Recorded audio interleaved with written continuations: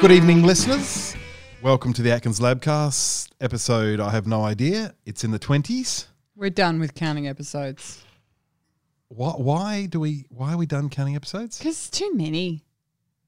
Don't you reckon? Well, I think there's too many when you're over 100, but we're like in the 20s. Oh, I guess so. I mean, Mark Maron's still counting, and what's he at, 1,000 and something? I think it feels good when you're up those big numbers. Yeah, I bet everything feels good when you're up at those big numbers. He's the king of the podcasting universe still. He's doing a pretty good job.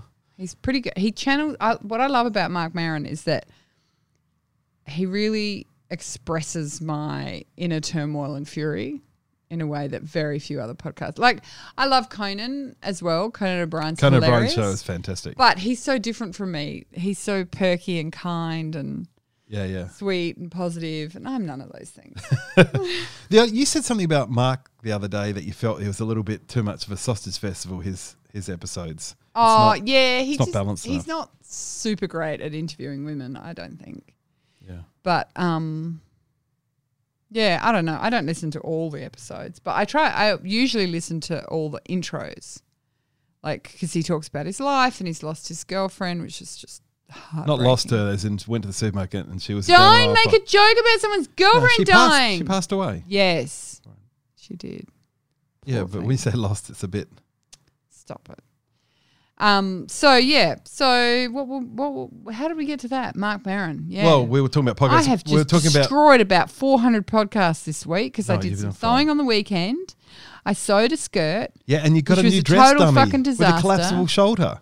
I got a dress dummy with a collapsible shoulder. Yes. I sewed a skirt that I did all the way up until the last thing, and then I fucked it and I threw it in the bin. And that was on Father's Day. I may have cried a little bit. Was that Father's Day? No, that was a Saturday before Father's Day. No, because I'd spent all of Saturday trying to get it right, and then just before we went to the park, holy shit, are we never going to the park on Father's Day again, ever again, for my nephew's 3rd birthday. Yeah, they had the twins' 3rd birthday in the park. Twins' 3rd birthday. I had a great time running in the tunnels. Literally every single other person. If we haven't all got COVID at that one event, I don't know how that is possible. There was cake and there was dinosaurs. There were dinosaur balloons, I'll have you know, purchased at the Spotlight, and they were exceptional. So then you came back and you sewed and redeemed your sewing. Somewhat. I haven't finished it yet, so the opportunity to grasp failure from the mouth of success is still there. Yeah, but this is the thing about learning new techniques and tricks and new machines and that is you get on top of it and you work it out. And it's all apparently. Good. And also you did a fab job at the Centre for Creative Photography of talking about being an Instagram star to a group of young students. And we had half on Zoom and half live in the flesh. Yeah, and I may have gone on a little bit of a rant, which is so unlike TikTok rant. You like TikTok apparently. I do like TikTok. I'm glad you like TikTok. I can hear all the other people going, oh, it's such crazy, it's just bullshit. Do you know what? If you think TikTok is shit, you just haven't spent enough time on it, because it will learn what you want and it will present it to you like a very keen drug dealer. It will give you a free taste. It will go, hey, first one's on the house. And before you know it, you're spending 20 minutes a day, the 20 minutes that you use for drying your hair, to watch TikTok. So how do you use TikTok for marketing? I have no, because Instagram's. We didn't think Instagram was possible, but it's turned out to be the biggest thing since. Yeah, no, we're not getting that. TikTok's not going to do that for us. Okay, not for us, because we have to be where our clients are. What about for our guest this week, Yana from? Yana would be a queen on TikTok. So would that work for Album Registry? Yeah, probably. Yeah, she does some amazing comedy videos. Hilarious. Yeah. So this is our guest this week is Yana But she's Dryden. got to change her format, because TikTok is vertical, not horizontal, and her videos are horizontal. And that, frankly, is also a problem in Instagram, because the videos are all horizontal. Yeah, everyone has to work vertical. out. Yeah, has to work out the vertical video. Yeah. But I think that's going to happen, and people are going to sort it out. And Yana certainly doesn't shy away from anything. You're going to love that aspect of hearing about it. She not only she takes on a lot of really interesting stuff, including being a front of house performer in a rock band I'm gathering, was it 2000s? I can't remember. But yeah, she was at a big day out, not on the main stage, but she's at the big, and she won't even under impressive. A pseudonym, and we don't know. So she's a literal rock star. She's a literal rock star. Literally. Yeah, she's super Aussie. Her Aussie levels are Well, she comes from Cairns, and Queensland, FNQ, far north Queensland. very high levels of Aussie up there. Yes, that's right. Because we sound like English people when we go to the US. They all think we're English in Pommies. comparison to the New South Welshmen and onwards and upwards from there. Yeah, and she's also like Businesswoman of the Year, Entrepreneur of the Year. Oh, yeah. She's a fucking, and but all while she's a single mother. And a photographer doing commercial work and the like. Yeah, she's under the brand J Create. So I think everybody, we should let them go and listen to Yana, and then we'll catch up afterwards for the moment of colour. Oh, fuck. Ready? 3, 2, 1. I've always wanted to know who it was that invented that. The person who got the clap. Yeah. I don't know. Is it like, does it have a special name? Does the clap in? Well, it does, have, because the clapperboard in. But like, was it like someone like Henry, like Schneider? It's the Schneider clap or something like that. Yeah, well, it pretty much could be. I think there is definitely, what did they used to call them in Hollywood? They were a chalkboard, were they? Or a time board? Because they would write the scene on it and the whatever part of the picture they're filming, and then the clap would just come down on the top. And now they have digital time sync things. And then it lines up. But yeah, there's got to be some person who've invented it. Let me just put it on my list of things to research. Oh, things I need to research while I'm procrastinating doing other things. Oh, is this what we're talking about? Yeah, I love that. Useless information. But they're great. They're great facts that you can pull out. Yes. So here we are. We're on the line to Yana from Cairns, who's not just Yana from Cairns. She's also Yana Dryden. She's also J Create. She's also Show Us Your T-shirt, even though we're probably not going to show people video. AR for Album Registry, not Acoustic Research, not the Assault Rifle. I was thinking it's more like the periodic table thing as well. God, it looks that's like so right. I know. So what does it say? Don't shit gift. I like that so much. That's your hashtag, listeners. Everybody has to remember hashtag don't shit gift. And I think that refers to the fact that your business Album Registry, not Assault Rifles or Acoustic Research or whatever else AR stands for, Album Research, even though she's not a dolphin puncher. She's not. We already cleared that up on a pre-roll this morning that she does not punch dolphins. Do not punch dolphins. Although I personally am curious about the beluga whale / dolphin and their big balloon foreheads. I'll shut up now. We'll get back to... Don't punch that dolphin. No, you can squeeze its little... It's like a balloon, apparently. It's quite beautiful. Does it make a noise? You know. I want one. Perhaps. Me too. So our Album Registry is the T-shirt you are bearing, and the Don't Shit Gifts is your hashtag. So why don't we talk about Album Registry, because it's my favourite thing on earth that's come up for this industry. It's probably... I went through a period with the industry where I thought we needed all this innovation. We needed all this new stuff. We need new printing techniques. And, I've spent the last 7 years unwinding that idea that our industry needs a whole lot of new stuff in it. It just needs really smart stuff. And I think what you've done with Album Registry is the first smart thing. And it's not the first, because you've been doing this for how long now? Oh, look, 5 years. Okay. So this is the first, honest to God, out of all the inventions that I've seen, it's the first smart thing in a long time. Can you tell us about what Album Registry is and how it works? Yeah. So, look, during that 5 years, there's building innovation is incredibly difficult, especially building software with software companies. So, yes, in that 5 years, it was actually a lot of research and development into looking at human behaviors when it comes to printing photos, when it comes to affording photography, affording these big ticket purchases. So I guess the idea is that I've been a photographer in Cairns here for over 11 years now.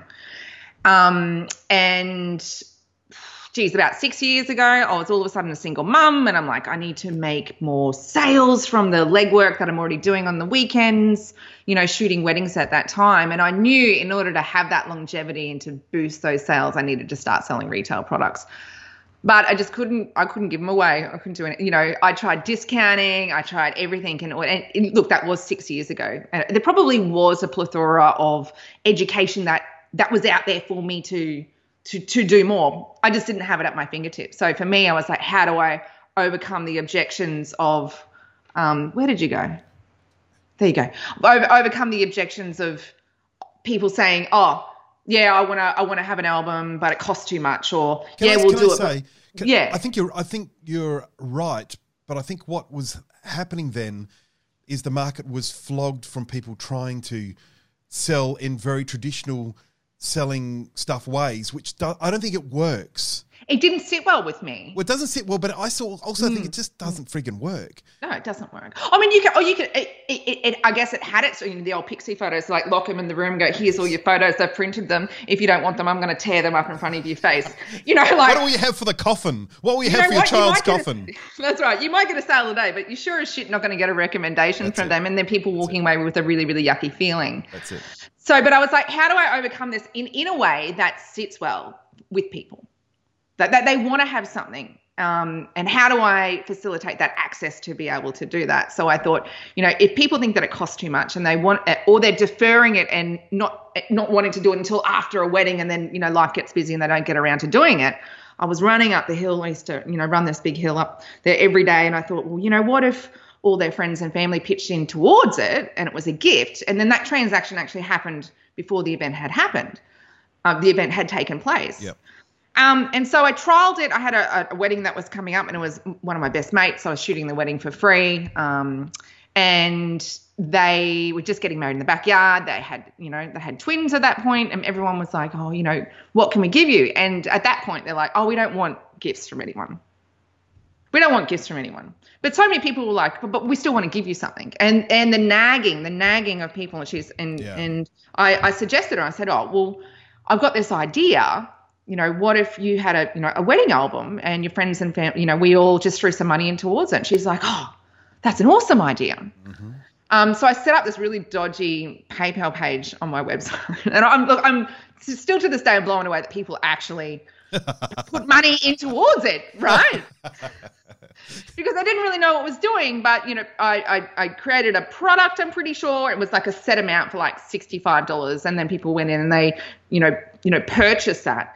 And then so the day that I rocked up to photograph my best mate's wedding, I'd sold an album, my first album, right, for more than I'd actually had it for on my price list. Oh. And the money was already cleared in my bank account, and it completely, like, it changed the way that I photographed that wedding as well, because then I was shooting for a story. You know, I was seeing the pages, and I just thought to myself, wow, I'm onto something here. I'm really onto something here. For myself, I was like, I don't want anyone to know about, you know, what if everyone finds out about this great idea that I have? And then I went and I had dinner over at a friend's place. It was, you know, a few months later, and I said, oh, you know, I've done this thing and I've got this idea. And she's like, well, why don't you build it so everyone can use it? And I'm like, what? Why would anyone do that? And she's like, no, you can do it. And I thought to myself, you know what? I might do that. And so, you know, at that stage, I thought I was just building a website, and I didn't realize what I was actually starting was a software company. So as soon as you start to custom do anything, it was the software company that I was essentially creating. So it has evolved from there, obviously not using a dodgy PayPal page anymore. Yeah. And you've done a 2.0 recently. So you've relaunched, or what was that pivot? It has died and been reborn a couple of times, yes. Okay. I guess in the beginning it really was just a collection of pages that, you know, was the belief that it was all automated, but really was me in the background making things. It was that smoke and mirrors, and I was manually making things happen in the background. Today it really is automated. We've gone through situations where we did have to use PayPal for a long time because we do work in multi-currency. It kind of blew out of hand, and then all of a sudden everyone from around the world was wanting to use it in different currencies, and my only option was to actually use PayPal. And it was it's not bad. Like, it's cycled PayPal. I think the acceptance of it is back as a thing. People hated it for a big chunk there, didn't they? It's just the fees are so high. Yeah. The fees are so high, and it was just killing me. And it was just like going through this period of like people using something and me knowing I'm not making anything out of it because of HAFO was just chewing it up. So there was a quite a long period of time where it was quite a painful thing to for me anyway, as this business owner going, you know, I've created this thing, it's costing me money. And then, you know, then this beautiful thing happened, this technology released in Australia that Airbnb and Uber use, so it like routes payments. Oh, yes. Yeah, so from many transactions to many users. And that only, so they've had it, you know, in America forever long. It didn't launch in Australia until 2018. So I was really fortunate enough to get a little grant from the Queensland government to be able to pay to integrate this. And now we're at a point where it's just so much nicer, I guess, from an administrative point of view to be able to offer the service and now be able to turn my focus in order to be able to market that to photographers and say, here's the system. It's like, look, mum, no hands, set and forget, be able to walk away and have a full gift registry, you know, service that engages loved ones across borders through the notification system is really sweet. And from an administrative point of view, is that it's much easier for me to handle now because I know that out of that small commission, we're actually going to make some money out of it. So it has been a very interesting journey. Wow. Like, you know, just listening to some of the things you're saying, and I listen to quite a few, you know, Silicon Valley style podcasts that talk about business and software business. It seems to be a huge steep learning curve. And I'm just making an assumption here that you are an everyday person like me, just somebody who likes taking pictures, who's got a life absolutely jam-packed with family and survival, then to have taken up this skill set and to learn how you do that and to approach the government to get a grant and to, you know, to look at all these intricacies of actually running a business and being an entrepreneur. So what was first? Was that entrepreneur stuff bubbling? Is it something you came out of school with? Where in that, or was it a parental thing that got passed to you? Where did it come from? That's a really good question. So I grew up off the grid, completely off the grid. So we had no TV, no town power. If you wanted hot water, we had to go chop wood and light the wood stove in order to be able to get hot water. So I guess innovation was, or learning to, I just had this really very, very basic, fundamental living standard, I guess, at there. And not having TV there in order to entertain me, it was coming up with ideas and using imagination in order to be able to entertain myself. I did, my dad had an old camera then. It was like this little, the old film Minolta. I learnt photography. I taught myself photography that way, and it really was trial and error of not really knowing what I was doing, but over time kind of playing around with it, getting the film back and going, what did I do right? What did I do wrong? So I guess that's where imagination came from, and I guess innovation is that you just got to do whatever you can with what you've got available to you, I guess. And yeah, I think it's always been there. I guess the desire for me to do something unique. I've always wanted to do something different, something unique, something that other people aren't doing. Yeah. Sometimes I wish it was the other way around. I would love someone to be going in front of me because, you know, then I can imitate and, you know, imitating and being able to do something after somebody else. And it's much easier, I guess. But going out there. No one has done what you've done without registry. There's nobody.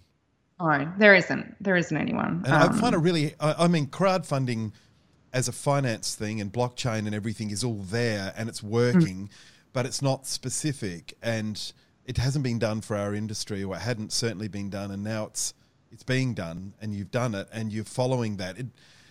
Tell me, with this side of it, are you making your kids not watch telly? Like, how does that then go to the next? What are you doing? Are you ruining your children in some way? Oh, look, doesn't matter what you do. I think you ruin your children. And look, that's what makes them interesting adults, I think. Look, they definitely don't have the same level of digital, like a lot of the other kids are having at school. The chatterboxes, I tell you what, like they would talk underwater. The chatterboxes, they've definitely got that imagination as well. And I guess through this process, on entrepreneurialism, like, you know, as rough as it is, you uncover these other little parts of yourself that you didn't realize. And I think a big part of that was realizing, you know, creating scripts and creating stories and doing that through video and using humor and all of that. That's something that I discovered in myself, and that's something that my girls definitely see in me. And they're like, oh, Mum, you know, I've written this story and I want to make a movie, and then they do that as well. So I guess they're picking that up as well. Definitely that creativity and that unique thinking. Yeah. I think it's such a dominating thing to be, you know, making something in the world that you live and the people around you. And if your kids are excited and into it and behind you, and they're not, Mum, why aren't we? Then it's a very different world. It's like you've got a team and you're working together. But the humor is off the scale. Your videos are simply the best. And I was thinking to myself, why are you not on Parks and Recreation? Why were you not a character on Parks and Rec? You know, you could have fitted in there with Andy. You know, you could have pushed him around like Aubrey did. You know, you would have been fine for that show.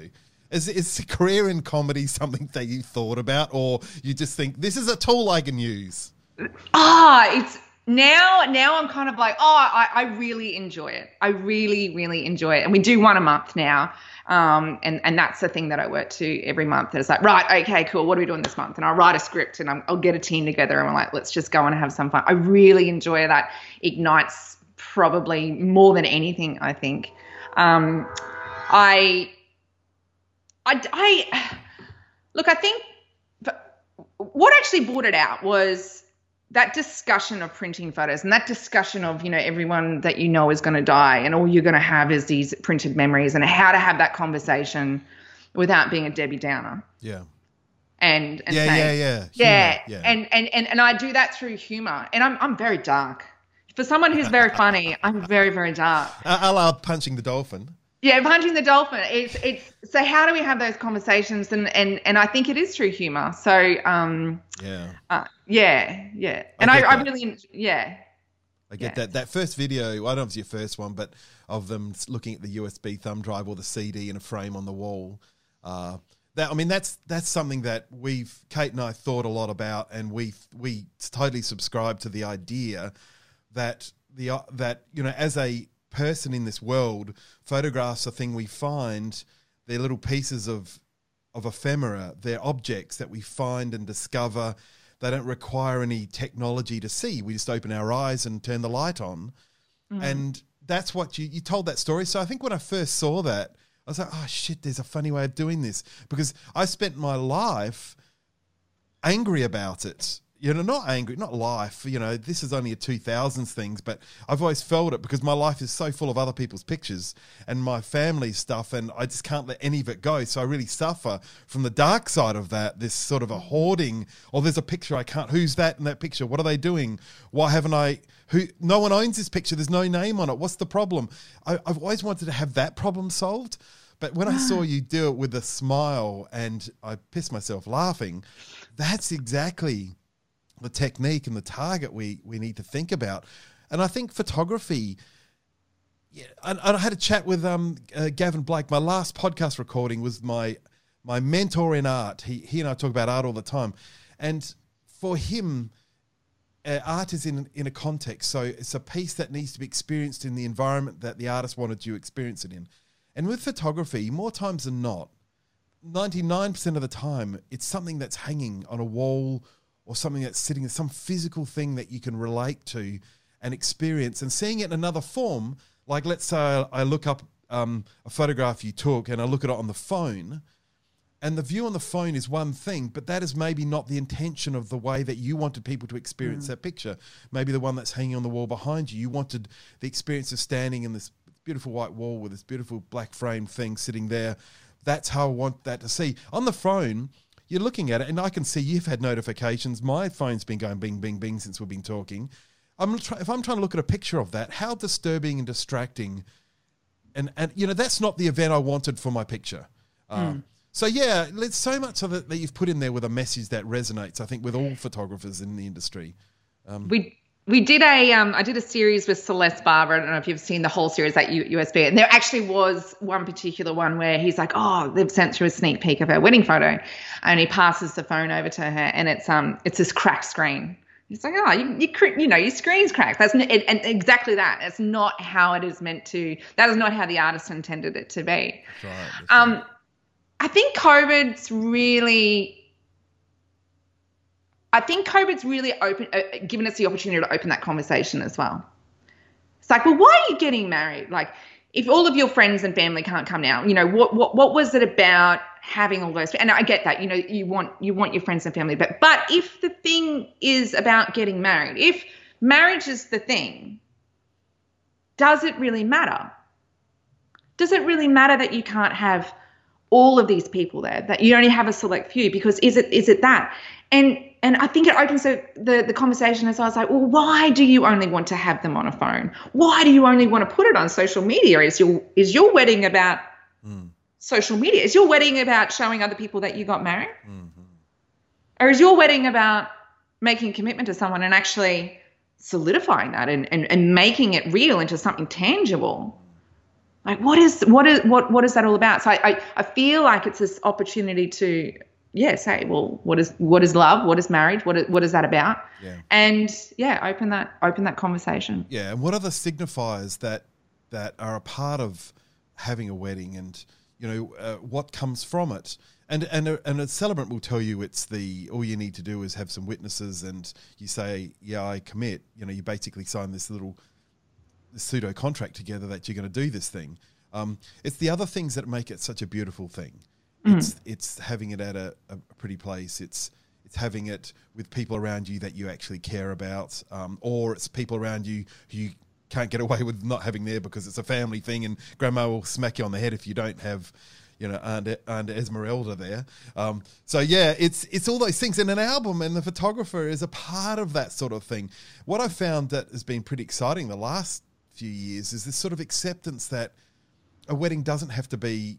And I think a lot of people thought it had to be a $50,000 special with everything and everybody. And one of the things that COVID's brought it is that they've sort of broken that, going, well, we still want to get married. We can have a party at another date, and get everyone around and enjoy everyone together. I still want to get married at this time. And now we've got a little bit less that's going to be poured into the venue and the catering for this wedding, which, there's a very expensive time to wedding. There is I don't want to say there's a wedding tax, but it certainly feels like there's a wedding tax on just about everything. And so you turn it into an elopement or something like that. And there's been a lot of people celebrating this idea of small weddings and all that. A lot of people finally having, you know what? I wasn't really that into it anyway. Oh, yeah. I hate standing up in front of a crowd. I didn't want that. I was doing it, and I've heard this numerous times. I was doing it because I thought that that's what I needed to do. Yeah. I saw this extremely funny post on the Cairns wedding buy swap sell thing yesterday. And it's like, oh my God, I can't have a wedding cake at my wedding. What is everybody else doing as well? And there was this photographer. It's like, wedding cakes are just kind of weird anyway. Like, what is that even about? The wedding cake is just a weird thing. So it's okay not to have a wedding cake. It's just, I found that quite funny. We're kind of remaking, like, it's being remade in society in lots of different ways. How is Cairns at the moment? I asked because my mum and dad are in Cairns Central at the apartment there.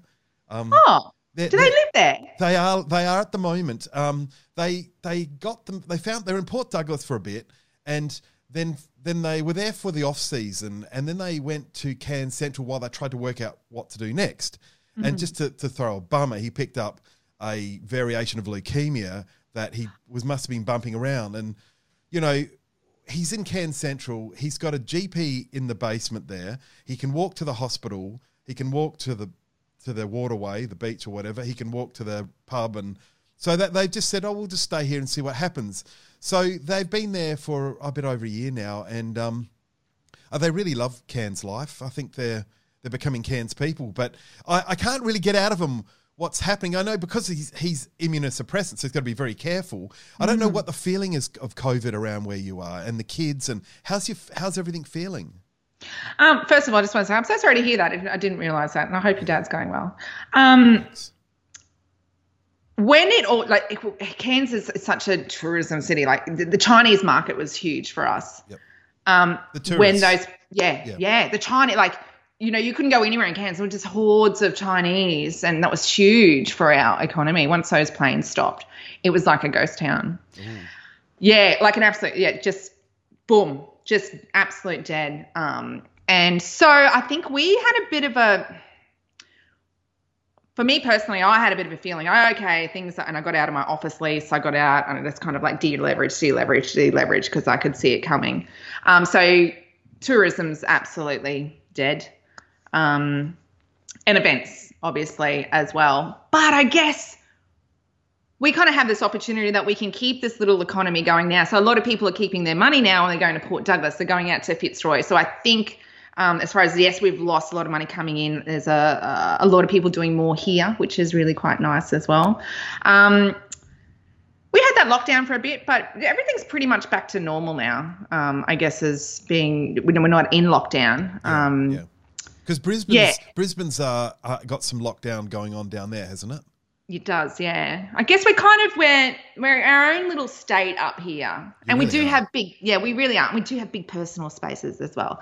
Like we don't really live very tightly together. I guess as a community is that we're quite. We got big blocks of lands, big houses, and lots of room for the air to circulate and that stuff. I mean, that's the big thing, isn't it? The high density living is clearly the problem in pandemic conditions. And whilst there's a lot of high rises, in Cairns because of the tourism, the actual people that live there, and I suppose the occupancy will be at an all-time low, and those poor people running those places would be.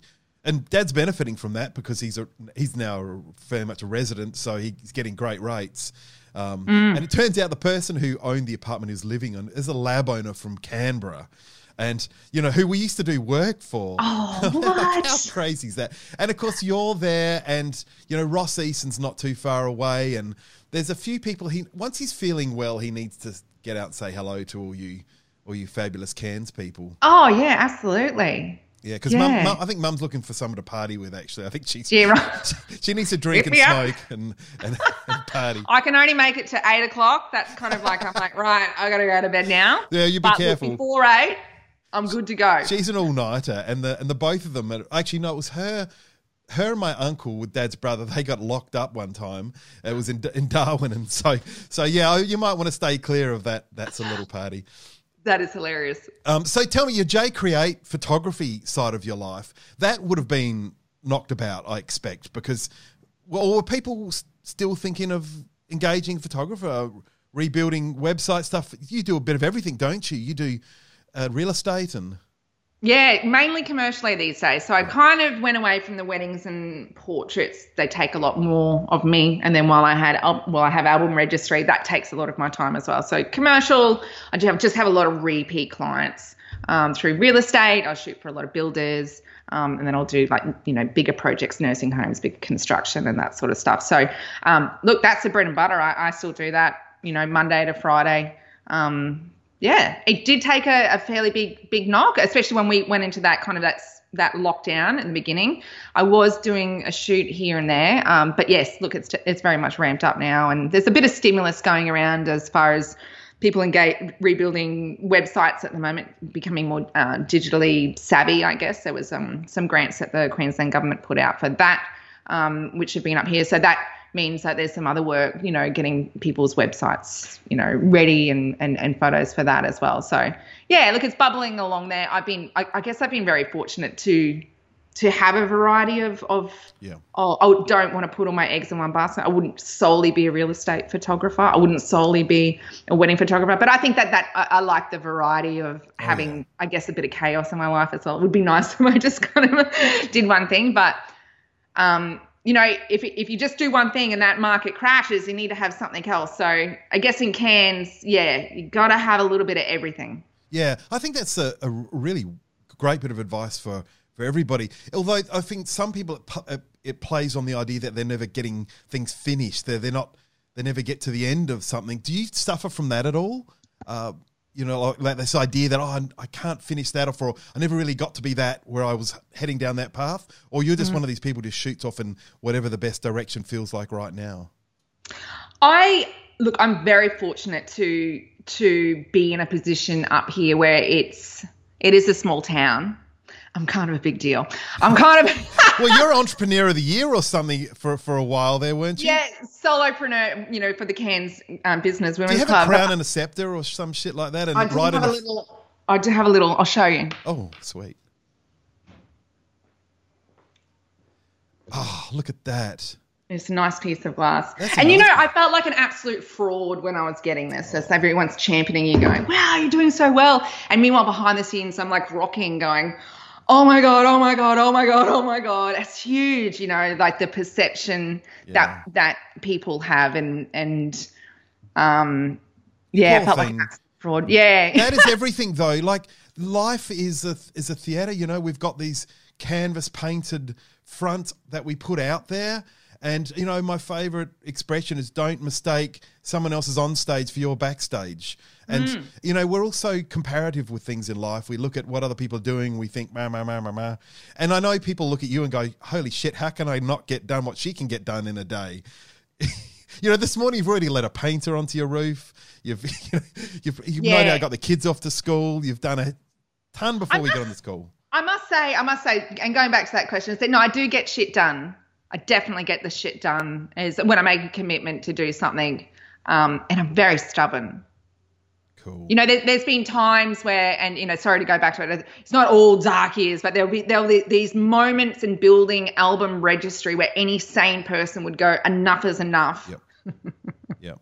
But I just kept going because I like to finish things through, and I think that's testament to why I have such incredibly loyal and repeat customers that keep coming back to me time and time again, because they know that at the end of the day, I'm going to get things done. And I'm always going to, you know, honor my word and make sure that I deliver an absolutely amazing product. And I do pride myself on that as well. But yeah, no, I totally get that. And I think that's so lacking in, you know, there's a lot of people feel that it's not perfect. It's not 150 million %. You know, I'll just walk away from it. And everybody knows you've just got to keep bashing through with it. And, you know, you get it to like as close to perfect as you possibly can. And then it functions. And it's actually better than everyone else expected. And, you know, I think that's exactly, you know, the way to focus on life and to sort of hammer away at it. Well, that's great. Because I know that sense of, you know, I wanted to do this and I wanted to do that. And especially if someone who has got a variety of things they like to do, it's a real challenge. And to be on top of some things. And then, of course, to be recognised for that, that's insane. You need a necklace out of it to make a blingy necklace or something. Yeah, like a wrapper. Like the clock. Yeah, like the clock wrapper, dude. Yeah. You'd be so on with it. But no, that is spot on. So tell me, what happened, like, what led you from being a kid without electricity or TV into the school, into entrepreneurship? Were you did you go to a high school that had like a business side of things, or did you pick up further education in, or did you have a mentor? What then got you into this sort of thing where I can run a business? And that's a great question. So I was a terrible student. I was a very disengaged teenager. It says more about the education system probably than... Well, yeah, look, and it wasn't engaged. I spent the majority of the time actually thinking I was dumb and I was stupid. I wasn't. I just wasn't learning in a way that helped me. And I disengaged, definitely disengaged. And I say to this day, I can't count. I can't count. I'm getting better at it now, and I have a lot of anxiety around numbers and stuff. So is that dyscalculia, like that? Yeah. And a lot of that, like doing my threes, and I'm getting better at it. I've actually started maths tutoring as an adult, but I was a disengaged teen. So for me, and my dad was a teacher. So you can imagine that was kind of like, oh, geez. And my brother and sister, they're straight A students. They're off to university. They're doing all those things. And me, the black sheep, I was off the rails. But he set up like apprentices and, boys going in to do the, trades. Okay. And so he's like, you're going to need to find a trade. So I actually started, professional photo finishing. So I went to a pro lab and I learnt all of the things that you guys do, how to, do the slide processing and all of the enlargements on back in the day. And so I did a school-based traineeship and then went into work, I guess. I did that. I did this, what was it? It was, what is it? Work experience. That's the word I'm looking for. I know what you mean. With this photographer up here, and I'm still friends to him this day, and he's like always been my idol. And it was the day he was like, right, I need to shut down my old business. I'm getting divorced. Today we're going to go and we're going to start a new business. And so I just tagged along with him. We went to the post office, I think, back in the day. That's where you went to start a new business. And we went into the post office. Yeah, and he basically showed me, and I was like looking at this man going, oh, he's wow. And so I learnt that, and then I watched him go. And it to me, I was like, oh, this seems quite natural. You just go when you do the things. So going straight into work, that was great for me. And so, yeah, that's just what I did. I wanted to be, I guess, I wanted to work for myself. Terrible employee as well, as a terrible student. Yeah, I'm a sprinter. I don't have longevity. I'm easily distracted. I need that variety. And quite frankly, I probably don't like being told what to do either. So I wanted to I left the industry for a bit because I wanted to be a rock star. That didn't really work out. Oh, really? Yeah. So I was a musician as well. Sorry, I'm going all over the place. Is that the guitars in the background? That is, yeah. So I was, I saved up all of my trainee wage to get this camera, and it was like this film camera. And then I reckon about 2 months later, digital came out. It was like completely obsolete. And I was like, fuck this, I'm out. But I was playing music at that point, and I thought, I'm going to be this, amazing musician. And, that went all right for a bit as well. And I kind of train wrecked all over the place. But, yeah, I had like an album, and I played at the Sydney Big Day Out. What? On the Chill Out stage. What? And it is a whole nother. So hang on. What was the genre of music? If you've got a big day out, it's got to be popular. Oh, look, it was only on the Chill Out stage. It wasn't like on a main thing like that. Look, it was very angsty. It was very like, oh my God, you broke my fucking heart. Like real angsty stuff that I wouldn't even want my kids to listen to today. But it was really teenage, angsty kind of stuff that I look back and I'm like, wow, I thought I had real problems, and hilarious. Oh. But yeah, that didn't really work out. But so I went back to photography actually. So how long did Rockstar last?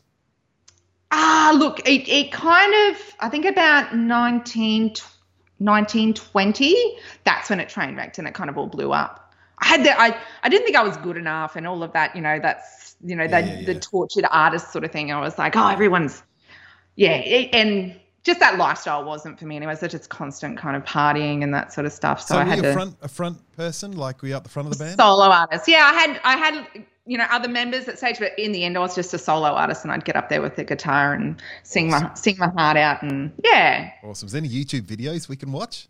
No, I don't. I won't let anyone. Oh, come on, girl. The greatest thing and the the awesome thing is that I did it under a stage name, and What was it?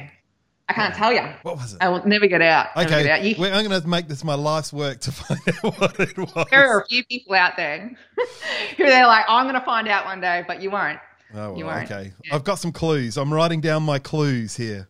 No, I'm not going to hassle you. That sounds good. So 19 or 20, you then thought you bought the wrong camera, which really sucked. And then what happened next? Did that, and then I was down in Brisbane, and I just did hospitality. I did some sales roles, and that, I guess, very task orientated, very quick sort of on your feet. Then I had babies, I guess, and that's when I was like, oh, what am I going to do? What can I do to and I guess that whole mum tog thing. That stuffs up everything, doesn't it? Yeah. So I went back to the camera, and honestly, I had to relearn everything. Yeah. My husband at the time was a fisherman, so he works away 7 months of the year. So when he was away, it was me and the kids. I like to have my own money, so I started, building a business. And I thought weddings and portraits were my thing, and I was like, but I need to be shooting every single day. So I started shooting real estate. Yep.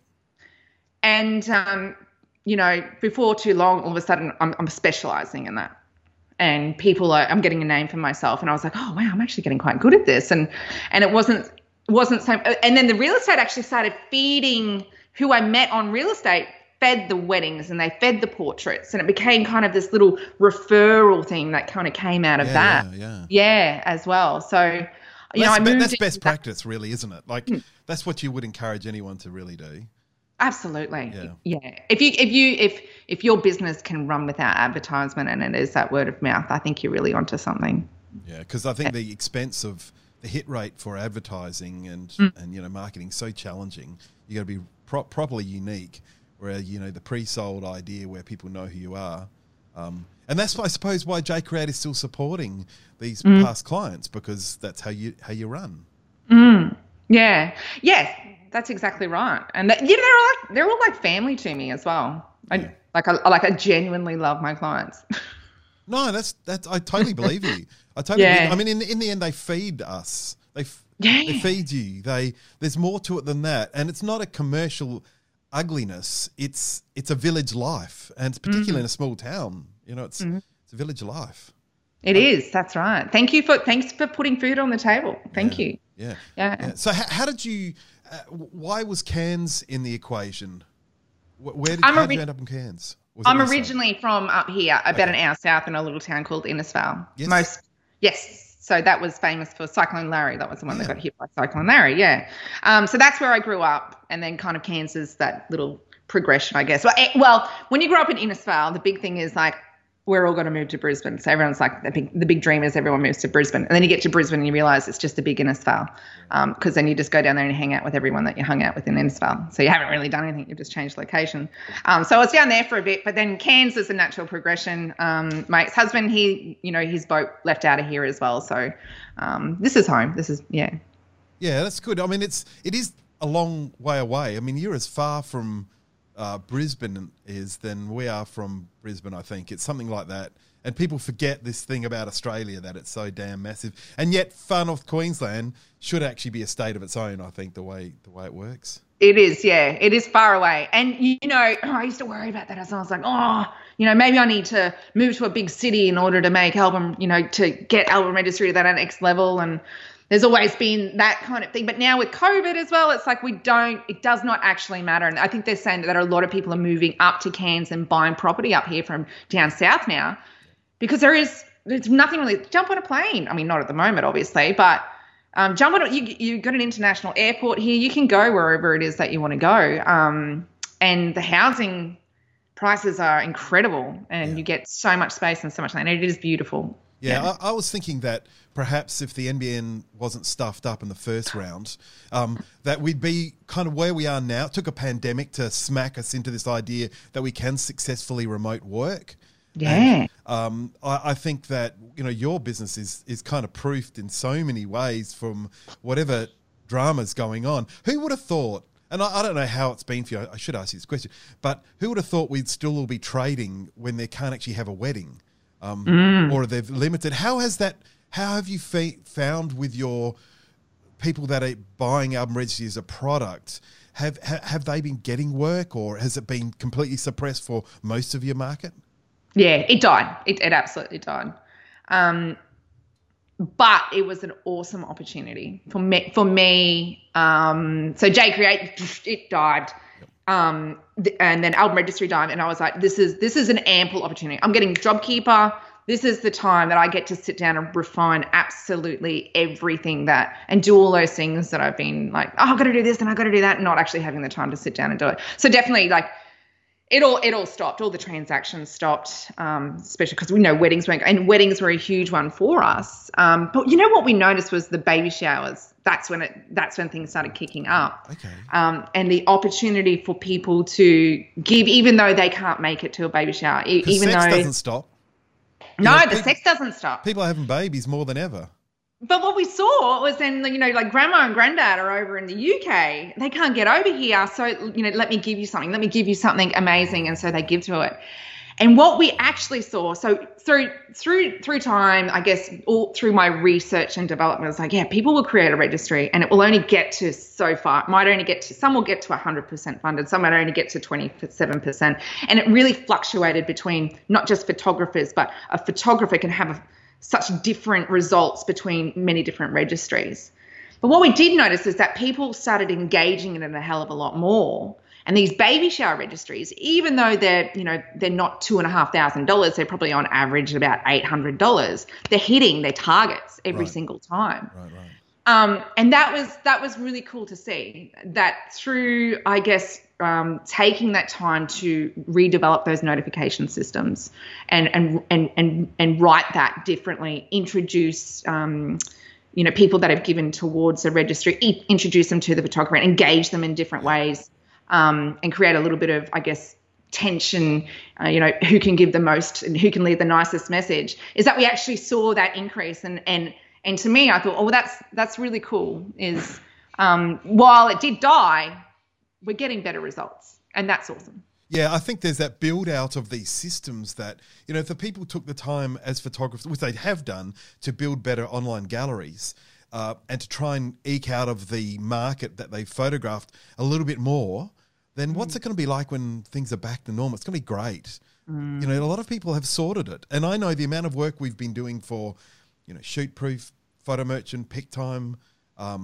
all those guys, there's so much energy that's happened, and they've kept us alive, which suggests to me that this web sales, in-person sales are so important, but it suggested to me that web sales and this engagement and this deeper engagement with little communities like you've built with this sort of commenting system, and little gifts towards the final product, I think that has built this energy that is kind of laid a foundation for a really interesting couple of years we've got to come. I could not agree more. So we are integrating with PicTime any day now. They are the sweetest people on earth. They are lovely. So I met them at WPPI the first year that we launched over in America, and they were across from us, and we were playing all of our videos there. They were so annoying, and it was just like this video on repeat. And we struck up a bit of a relationship there, and I've always been interested of what would happen if you could increase the amount of people landing on a gallery. And I think that they've been kind of trying to crack this code for quite some time, which is what I've heard. And so how do they capture the data of all of these people before an event has happened so they can invite them after? So, more eyes, more sales. Yep. And so we do that really, really well. You do, don't you? Oh, my God, it's amazing. So, we've had a baby shower that's going through there at the moment, and it's $10 per gift, and it's a $1,000 registry, and there are people buying up big. There's like 20, 30, 40 different people that are going there. So we get all this data, we talk to them, and it's like, what would happen if that was a wedding or if it was any sort of event? What would happen if then after the event you could redirect all of those people to land on that gallery when then they can buy themselves a print, or they can buy, I'm really fascinated to see what is going to come of that. And that's why we did partner with PicTime, because I'm interested to see what's going to happen. And I'd love to be able to, again, then go and integrate with the Shootproof, with the Photo Merchant, with everyone in order to be able to. Yeah. They just, I don't think it's out of school to say, I think I've brought it up before, but PicTime spent more with us in the single month on month during the pandemic than they did at Christmas time last year. So it really, really, really works as a system. And I think, you talked about the reasons why you felt that your portrait business didn't work back in the day. There was a very, very strong non-in-person sales, if I said that right. Everyone said, it's all got to be in person. It's got to be in person. No other way to run a business. It's got to be in person. And a lot of the educators have kind of missed the thinking behind this. And I'm not saying that early adoption would have been smart, but, it's the only thing that's really worked now. And I think it's a string to the bow, because I think in person is super critical, and pre-sales and all that sort of stuff. I think it's still super critical. But if you don't have a web gallery running now, you won't have a business of sorts. And what you've offered is that pre-roll, getting people smack the mic, getting people before lined up. Now, one of our clients is a school photographer, and they actually do the ticketing system for formals. So as a photographer, they've developed a software package to sell tickets to the formal. Now, what that does is pre-register all those email addresses of all the families because they want to go, and they make sure they get, does anyone else want to see the pictures? And of course, who gets to see all the gallery afterwards? It's that sort of thinking that's making it all work a little better. And as a user, it's not a predatory thing we're talking about. It's not what Facebook does. We're not selling user data. We're not, it's about doing what you've done, allowing more people to see that and quickly buy something if they want it. And it's about helping. Yes. Yep. And that's because I'm passionate about that. I think if you need to be able to facilitate that access. Yeah. And if people don't want to do an in-person sales, that's okay, but we should still be able to facilitate that access. Yeah. And that's what is important is I want to be able to help that happen. I want to see change. I want to help labs in the industry. I want to help people get what they want. I want people to buy prints because I think it's important. So yeah, it is not predatory, and you might seem that it's like when you start talking data and all of that, but with 100% privacy and respect for every single person that goes through that, and we treat that asset with care. But it really is. I'm really passionate about facilitating that access. Yeah, and that conversation we had earlier about prints as objects and as physical items, or not prints, pictures as objects and physical items.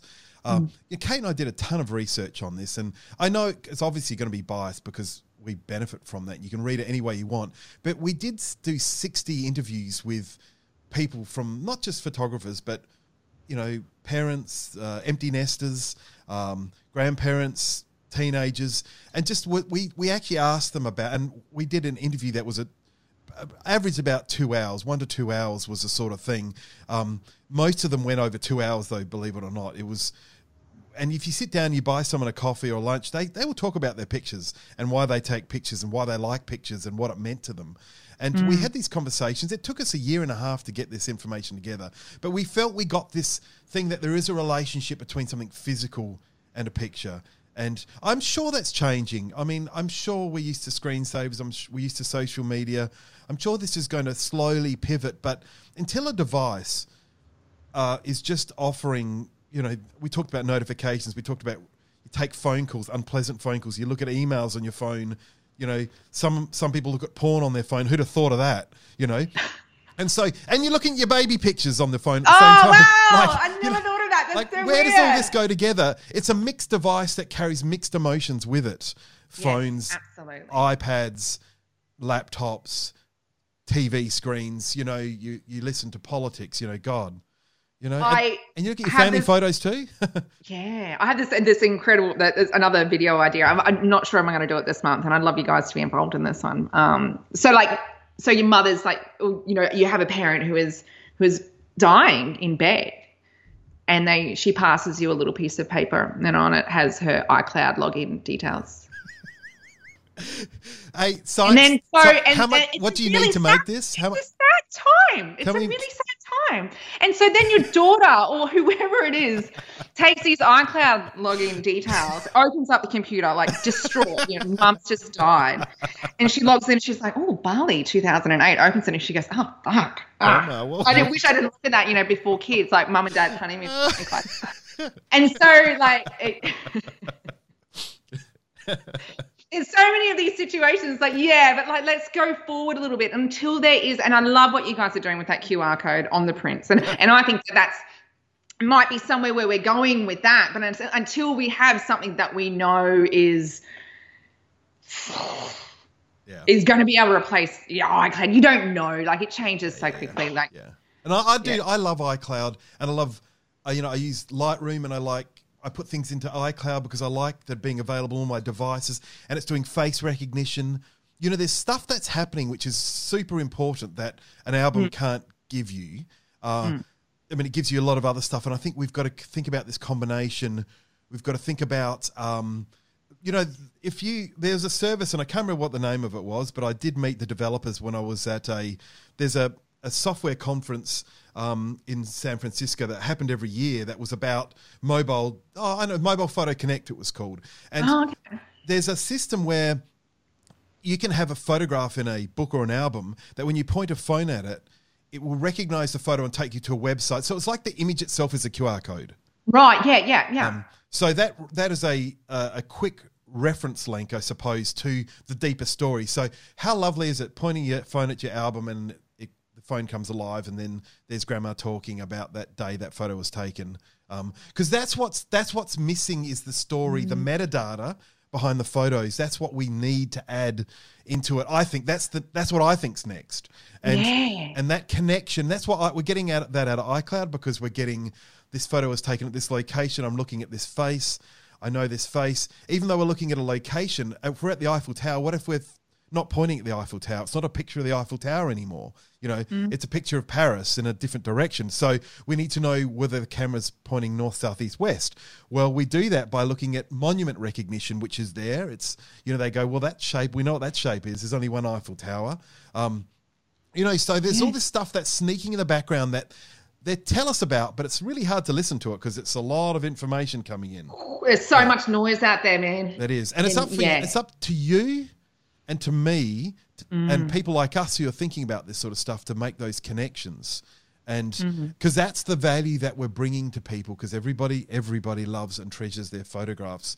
It's just that how do we get it all working for them better?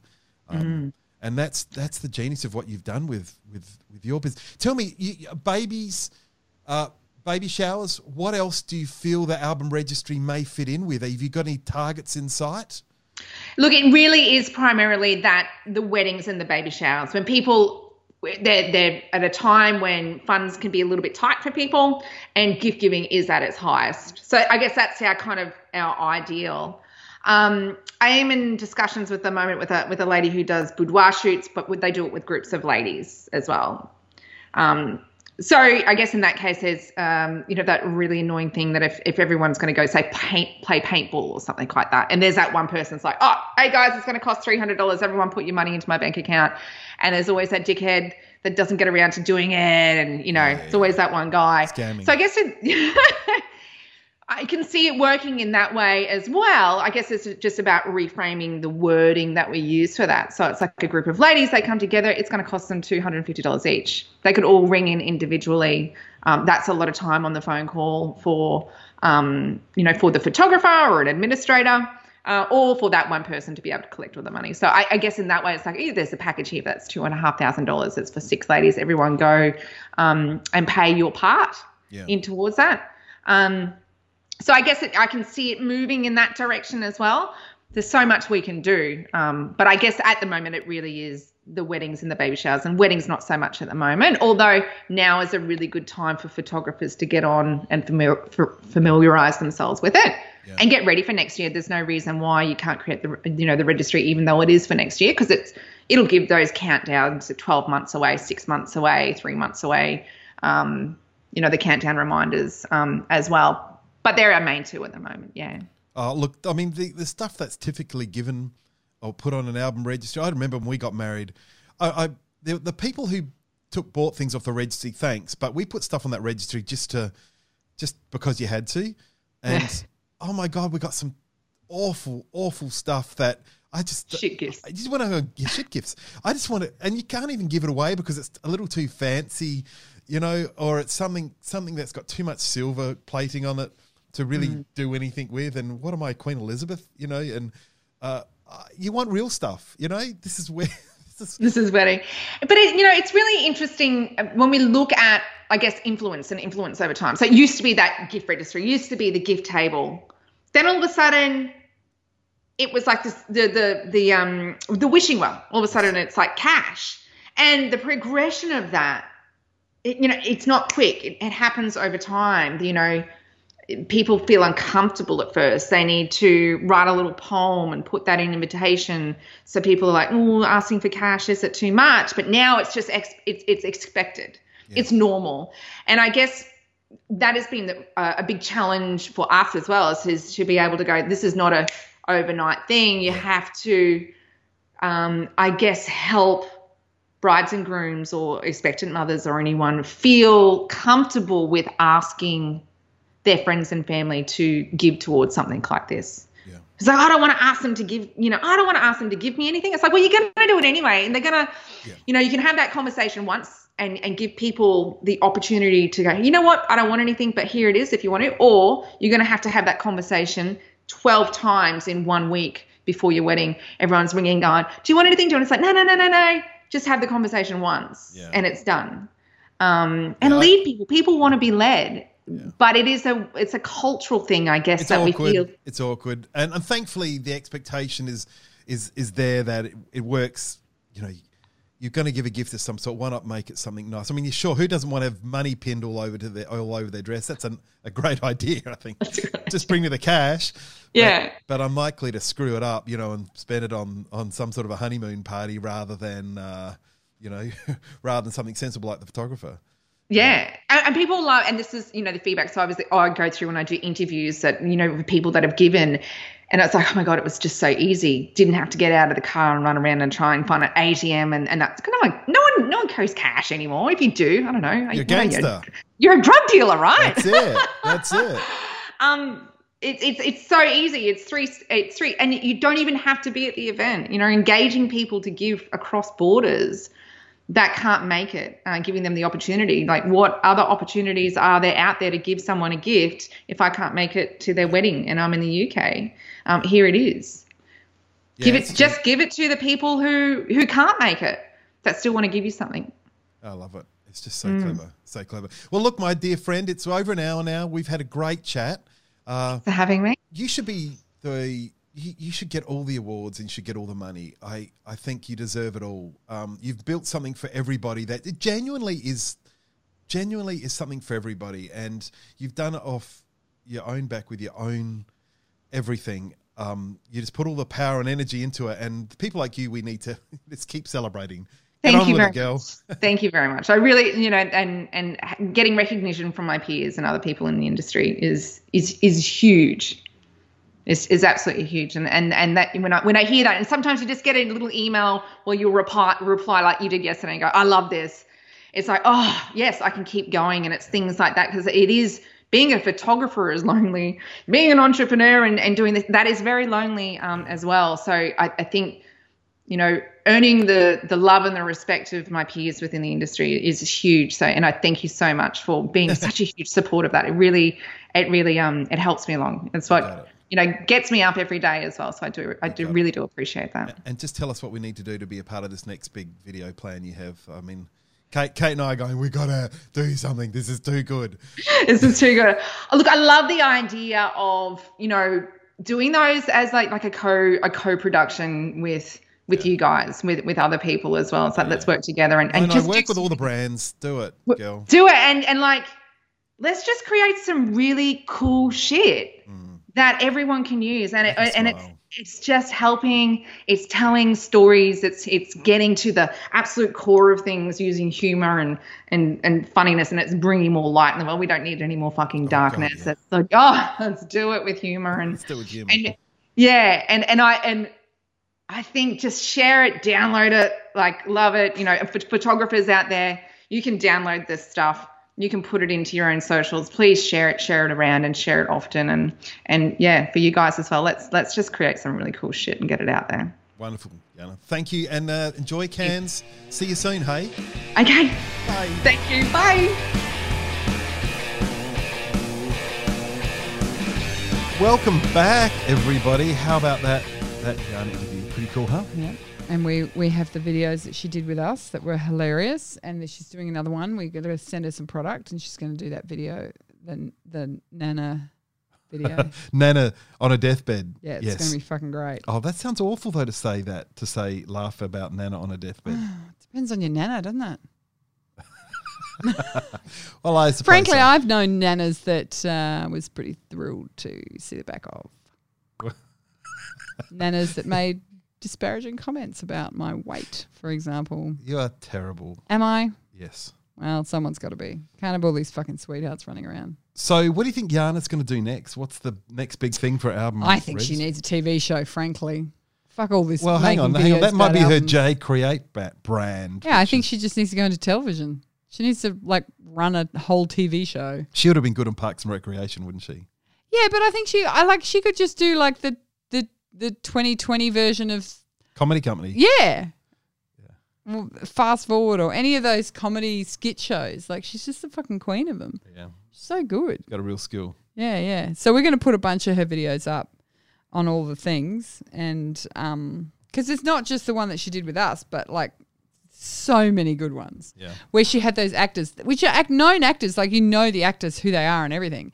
She fucking hired them and got them to do these little skits, and they're brilliant. And how they're not viral, I don't understand. Yeah, I think in a lot of ways she's that idea, that definition of the idea of make it, put the effort into it, make it good, and it'll follow. And I think it's all following for her. I mean, she's here and she survived a lot of years of doing this stuff. It's got to be over 10 years now. Yeah, and it's funny because I first met her at Baby Summit. Yeah, and I was No, you know where she was. There was another event. I reckon it was an AIPP event where she had to stand across the road. met her. Yeah.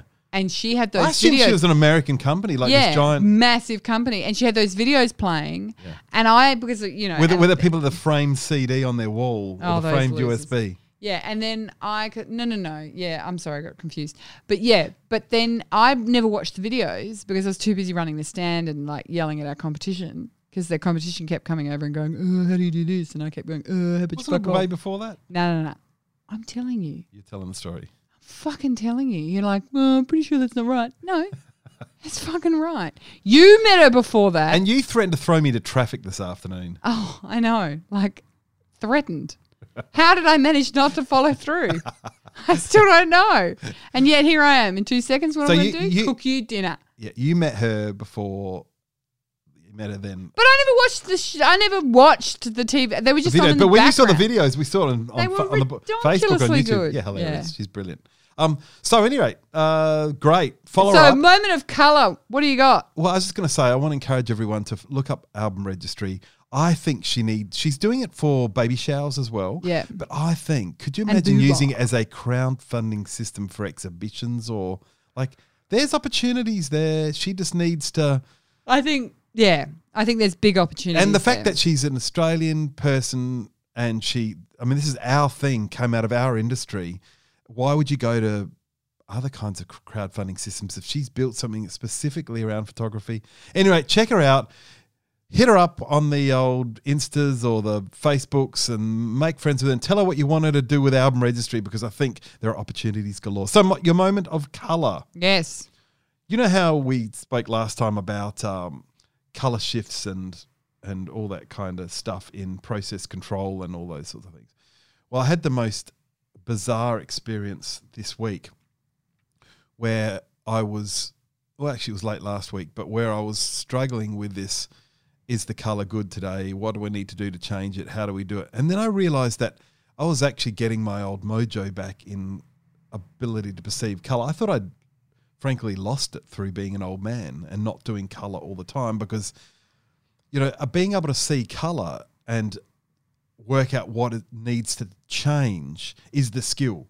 It's not remembering what good colour is particularly, but it's about saying what's missing. And I was having a struggle seeing, is it magenta or is it red? Which magenta is actually quite of a blue red.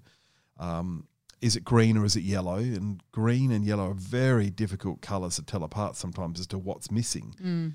And I just started to sort of slotted back into me. And Karen was always said, well, it's like a bike, you'll work it out once you get back on it. And I always said, no, I've lost my colour skills. I can't see it. So it's a practice-based thing, which I think, you know, in that world, if you're not assessing colour and getting feedback by seeing the results, how do you ever get good at it? Is it just a natural thing that some people have, or is it something you got to practice? I think it's like drawing. I think everyone can draw. Pretty much everyone who doesn't have a colour blindness issue can colour correct, but you got to be doing it. You got to be at it. But I think you also have to have an ability to know when it's right, because like when I've done it, you know, you can just go round and round in circles forever and suddenly it's too blue. Now you go to too yellow and it's too blue, yellow. And it's just like, fuck, it just doesn't stop.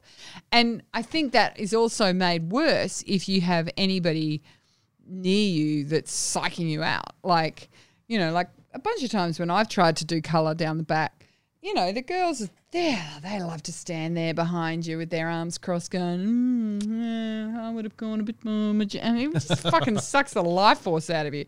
So like having a feeling of like, yes, this is right, and having a sense of confidence of the colour is actually a big part of it as well. But I know like, God, the number of times I have conversations with photographers where they're like, I just don't know. I think my edit is wrong. I think my midtones are too blue and too yellow or whatever the fuck it is. And they lose confidence because they're also sitting in a room on their own hoping that their edit is right. And because often what they're doing also, which is something Sai talks about a lot, Sai Moore, is the you know, they're aiming for something that's somewhat artificial, because a lot of the edits now are not just trying to get it to look like film. They're trying to get it to look like a specific desired look, which is very moody, very dark, very and they may dense. not have shot for that. They may not have shot for that, but it's also then what are you aiming for? You can't colour correct to a Shirley if you're trying to get, you know, the density of tone that somebody like Joel from Barefoot or Ollie Sansom can often want to achieve. So, you know, colour correcting to a Shirley, which is that sort of gold standard of colour. Well, a standard of colour. It's a standard of colour, exactly. So then you have to have reference images and all the rest of it. So I think it is such a moving target, because it's also not something you can go, well, let's run the computer over that and it'll tell us if it's right.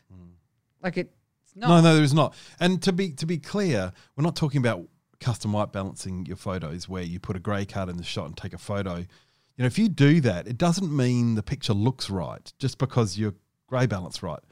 You always have to adjust to a more pleasing look than just getting it right, because people often don't like the way they look, or it doesn't look right in that environment. You know, there is a certain amount of personal. If it was the case that you could just do it automatically because of some magic with a camera, then there would be no need to color correct ever, and that's impossible. Everyone is always adjusting things for some sort of a reason. So the question is yes, you can learn it. Yes, it's got to be practiced. Kate mentioned reference images, which I think is just the thing you got to really hook onto, and no one really talks a lot about that. And that is an image that you know has printed well through the system, and it's got ideally an image of your own. And they should also be the images that you put through our welcome pack test prints, because often I find people will be like, oh, I didn't have any images that I really loved that I wanted to make test prints out of. That's not what the test prints are for. And I'm talking about test prints in our free welcome pack. The test print are free, they're 6x4s, and they're purely there for you to test what your standard kind of look and feel of your work looks like without anybody touching it when it goes. If it comes back, it looks like you expected it to look, without just holding it alongside the screen and go, yeah, no. If you look and you go, because you remember your brain does weird things with light radiated from the screen versus reflect on the print. If you look at them and think, oh, yeah, that's what I was trying to get. Right, you're in the ballpark. You're doing fine. And like we talked about the other day, you've got to choose where you do the colour, like where you look at the images. Yeah, where you review the images. Oh, my God. This week I looked at a bunch of paper with prints on them, but it's a new paper that we're looking at out the front, in the front shop there. Which is in daylight. Which is basically daylight. Whatever the daylight was. And it was like one set of images and paper was yellow and the other set was white. And then I went down the back to our controlled light, whatever well of light, and I couldn't tell the difference between two sheets of paper. I was like, what the fuck's going on? Metameric effects. Yeah. Something was bright yellow out there and it's now gone. It was terrifying. So having stuff like that set up, but yeah, those images that you use as your references for what you want your work to look like, and sticking with that, because I think one of the things that people often will say to me is, I'll say, well, you know, why do you think you're having trouble getting new clients, for example? And they'll say, oh, I think it's my edit. I would like to now just tell every human person on the planet, I have never had a client's client, so a bride, go, oh, I was really dissatisfied because their midtones were too magenta. It's not a thing. Photographers yes, your edit matters and the feel of your images matter In general, yeah. in a general sense. And having them be consistent probably matters more than anything. Like you can't have them swinging wildly and people don't know who the fuck you are. But I think that the expectation of the marketplace of how important that stuff is just isn't there. Yeah. You know, all the clients that we've interviewed, the brides and grooms and mums and dads that we've interviewed, no one talks about that.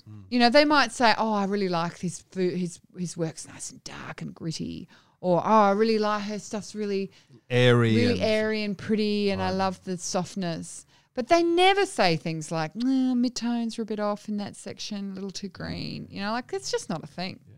It's a thing that photographers sit around fretting and fucking sending themselves wild about. Yeah, and you can look you can look too close and chase it too closely and look at one image and go, my work has to look like this one image. And that one image might be on the side of a cliff with a lot of green with blue sky. And then there's going to be the bride that insists on getting married under a tree at midday and fucks everybody up and they all look like aliens. So the thing, back on that reference image, if you find something that's of your work that's printed and it's beautiful and you go, I really like that, I want my stuff to look like that, you find the file that you sent through to us to print. Make sure it's got, if we corrected it for you, ask us to give you the color corrected file back. Save it on your desktop in a folder called reference images. On Mac and Windows, you can lock a file so you can't write over it again. I think it's called make it read only on a Windows. On a Mac, it's called locking it. And then when you are correcting next time, you just open that picture up and hopefully you might have a few of them, one inside, one outside, one on a sunny day, one on a dark day. You accumulate these as you go along and as you evolve your tastes. Once you see that print, you take the image that made that print that you're happy with and the file with the corrections and everything, that's what you bring up on screen and you compare it to what the current work you're doing is. And even if it's not identical, the image, you just look at it and you'll understand how bright or dark or red or green or blue or whatever it needs to be. And we use Shirley for that. You can download off of our website. If you go to our website, down the bottom, any of the Atkins websites and hit the search area and enter Shirley, you can download it. If you want to use Shirley, you can. It's what we use as our default here. It might not be your look and feel, but it does help bring our correctors. And those people like myself, it just helps zero our eyes in and allows us to compare it. And also if you find you're having issues with, this is a preset thing, but if you're having issues with gradient, like I had a client today who's got a beautiful sunset shot and there's huge banding in the gradient in the sunset, and that's, her presets have just chewed away at all those midtones and now there's just big fat lines in there that of course you can't see on a screen. Well, on a really good screen you may see it. But they're just so brutal gradients. And that mostly comes from over-manipulating a file, pushing it too far beyond. Yeah. That's the problem with presets. Yeah. And that's what I said. And so then all we'll do is take that file and take the original file and make it look more like the image they want without destroying it. Yeah, yeah. Anyhow, that's your moment of colour. Thank you, Kate. That was super helpful, the stuff you chimed in on. Really? I'm glad it wasn't me mansplaining everybody. Oh, but you're such a sweet mansplainer. Oh, you're so kind. Thank you, darling. What are we having for dinner? Something brown I took out of the freezer. Yeah, brown and lumpy, you said. Brown and lumpy out of the freezer. That's the way we live over here, kids. That's what you're missing out. Just think about From not being in South Australia at our house, you could be having brown lumpy food for dinner. Ah, the serenity. That's it, baby. What do you call that, love? That's the end of the fucking podcast. Chicken.